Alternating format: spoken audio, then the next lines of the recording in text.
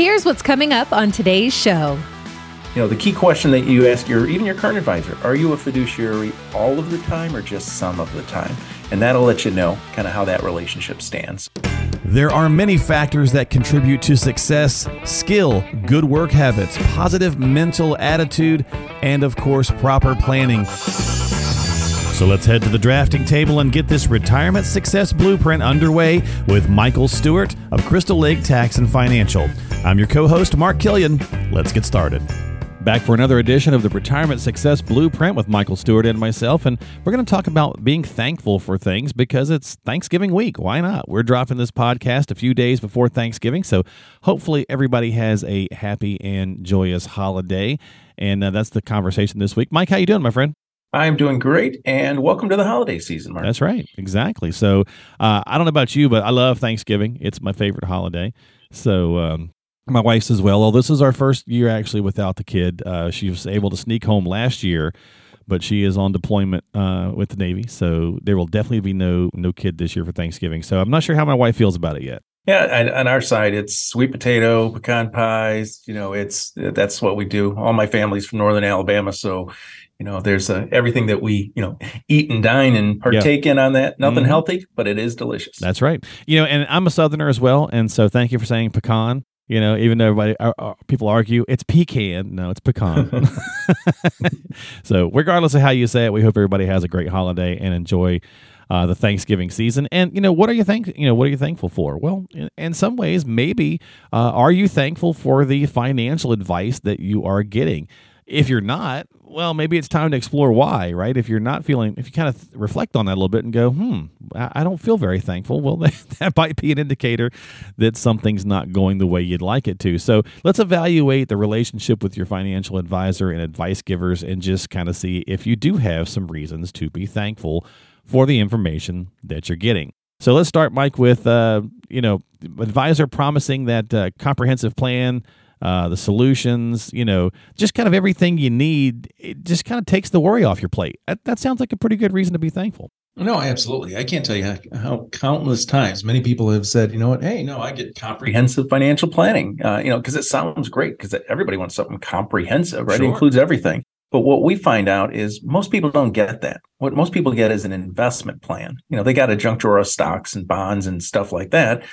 But really no comprehensive plan. When we talk about a comprehensive plan, we call ours the Retirement Success Blueprint. We're talking about a plan that says, and it's written, here's where my retirement income's coming from, independent of what the market's doing. Here's how I'm mitigating risk. I'm only taking the amount of risk that I need to achieve what my goals are. How do we mitigate taxes? How do we reduce taxes legally so that you over a lifetime can potentially pay hundreds of thousands of dollars less in unnecessary taxes? If you had a long-term care healthcare event, how would you pay for it? And do you have the right estate plan in place? That is a comprehensive plan. And if you don't have that and it needs to be written out and comprehensive and adjusted each year, then you really don't have a plan. You just have an investment plan, not a comprehensive plan. Yeah, and I'm going to have a comprehensive Thanksgiving dinner, so you're right. It does sound like a good term, right? And yes, if you have that and you have those worries off your plate, that's a great reason to be thankful. Maybe another one is because you're getting the clarity that you need.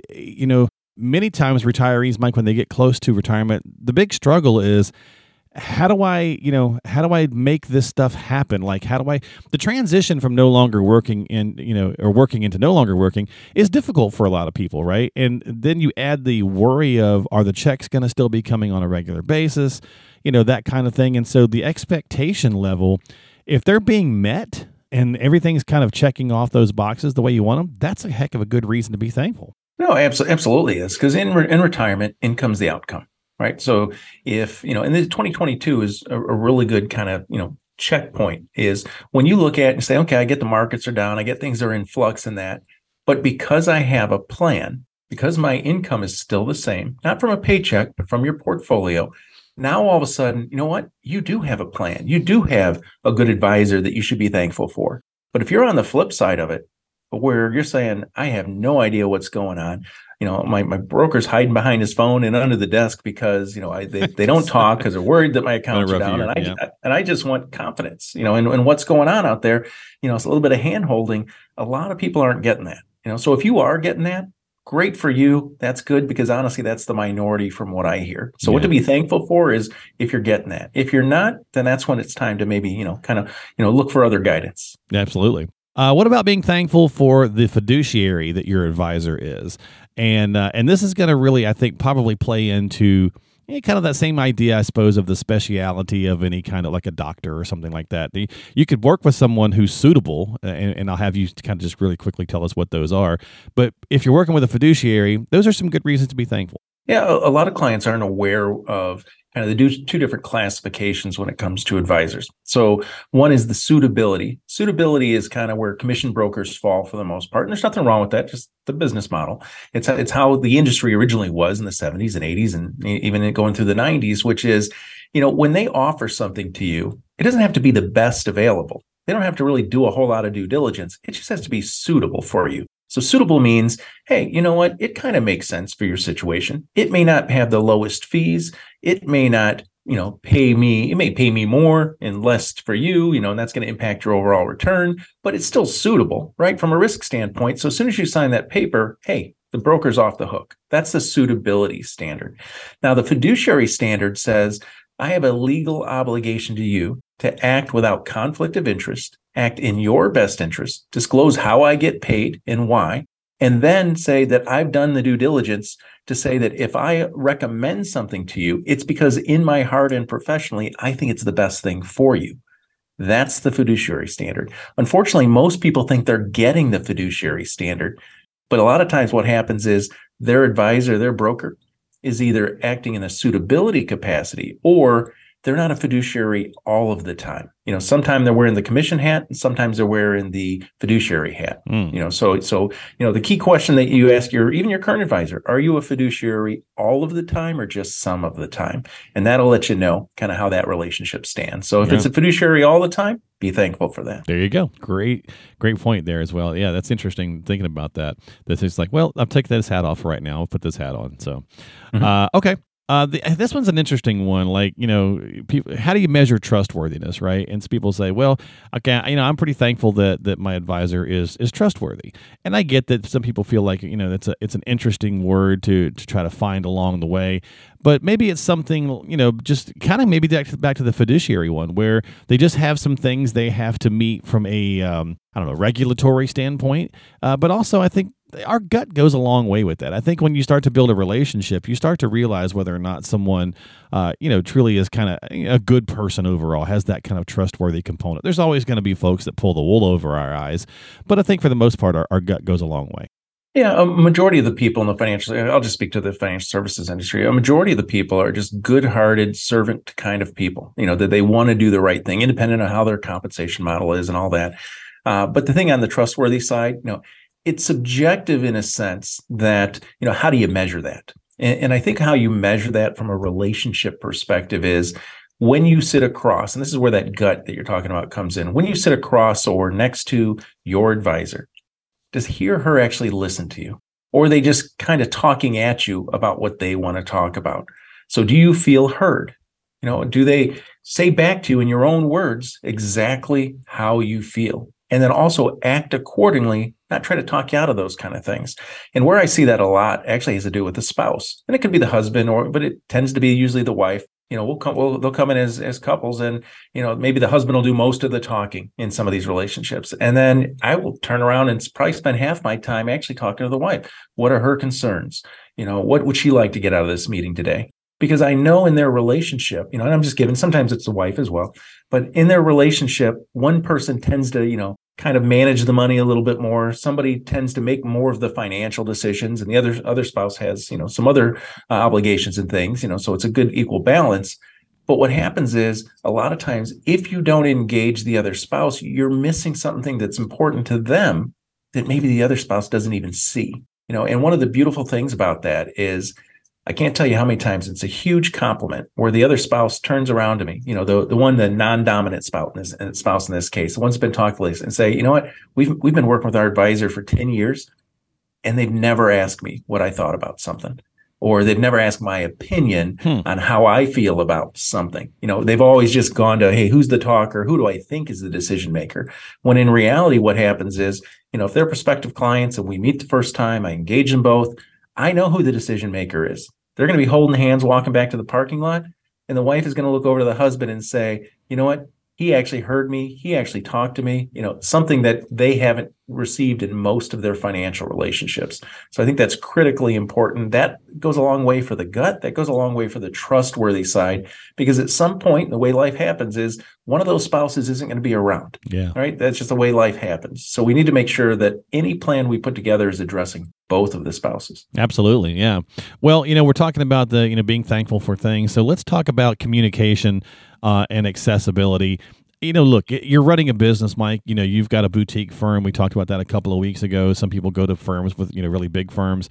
Accessibility is important to folks, but let's be honest. I mean, you still have a business to run, and it's not always easy to just get right back to somebody. And I think that's one reason why advisors do a lot of different ways of communication. So are you, thankful what you're receiving, which is, are you getting kind of regular newsletters or, the podcast even, right? It's another way of information and kind of just touching base on some different things. But that aside, being very generic, are you getting the access to your advisor that you're hoping for? And that kind of comes in with the expectations. Are you seeing them once a year or twice a year? What did you guys set up?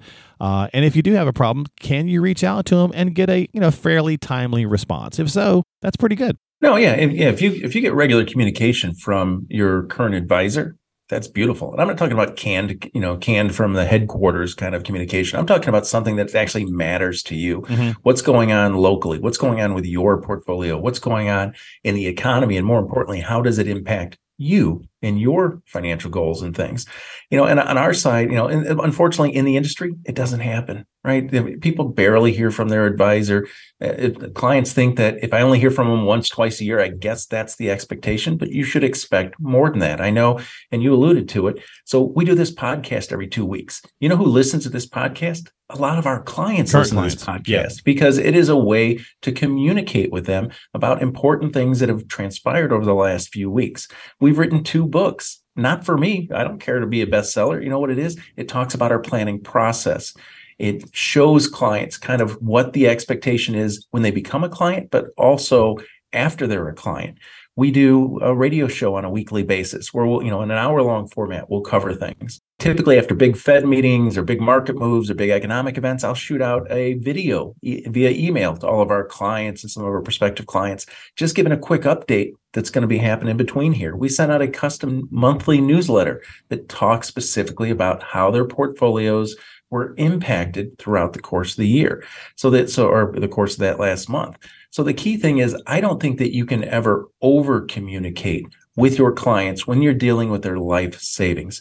And this is so critical because it is easy to be a financial advisor in a bull market, right? Everybody loves you. They're patting you on the back saying thanks, and we're not doing nothing, right? The markets are taking care of all that. Where we earn our keep, where we get it, is don't pay for product, pay for the advice. So our clients pay for not making mistakes in markets like 2022, not selling, going to cash, and then missing a potential recovery or messing up their overall financial goals. Where an advisor earns their keep is in markets like we're going through in 2022. Are they holding your hand? Are they making adjustments so that you stay on track for whatever it is you're trying to accomplish? If they are, be thankful for that. If they are not, you may have outgrown your advisor. There you go. Well, there's lots of reasons to consider there to be thankful for the advice you may be getting, because I assure you that your advisor is thankful for you. It's a two-way street, right? So, you guys, you wouldn't have a practice, Mike, if it wasn't for your clients. So, it goes both ways, right? Absolutely. Yeah. So when on page 1 of the investment advisory agreement, there's a paragraph called non-exclusivity. And the way I explain that to them is I've got more than one client. So it works out. We're thankful for it. There you go. Well, let's finish off with an email question this week from Dana in the Schaumburg area. She says, my husband and I are getting divorced and deciding how to split up the assets, Mike. He'll owe me about $200,000, which I could take from the 401k, his 401k, or just take that amount from cash in our money market. How do I decide something like that?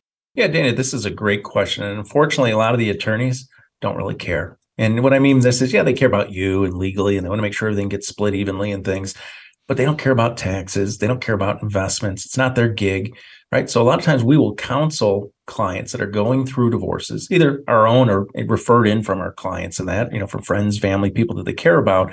And Dana, what's important here is, if you get an opportunity to select, understand the tax implications of that. Because what the attorney's going to do is like, oh, we're going to do a QDRO, which a qualified domestic, retirement order, which splits up IRAs and 401ks. Okay, if it's $200,000 401k, you get half, you get half. Oh, you got a house? Great, we'll sell it. You get half, you get half. I mean, hey, it seems fair.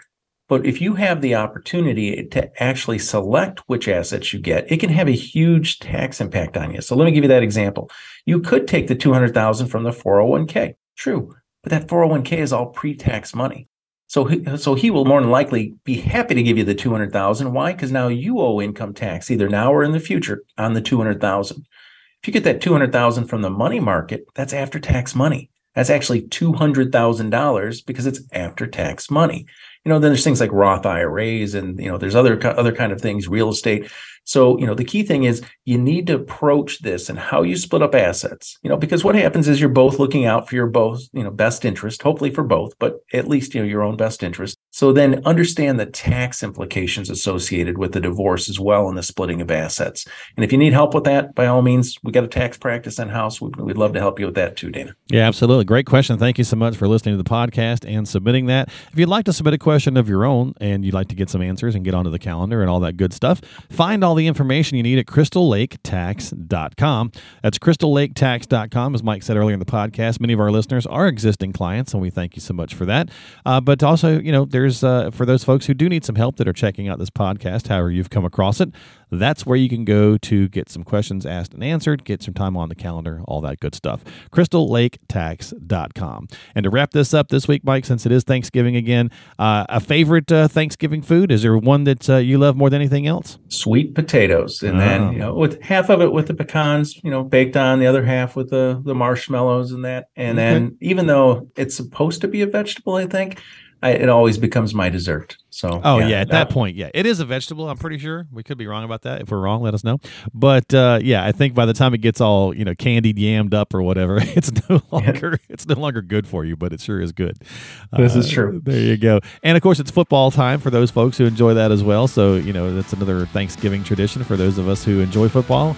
3 games, I believe, is typically on the docket nowadays. So enjoy that as well. Have a great holiday season. We'll be back with more of the Retirement Success Blueprint in December with Michael Stewart from Crystal Lake Tax and Financial. We'll catch you next time.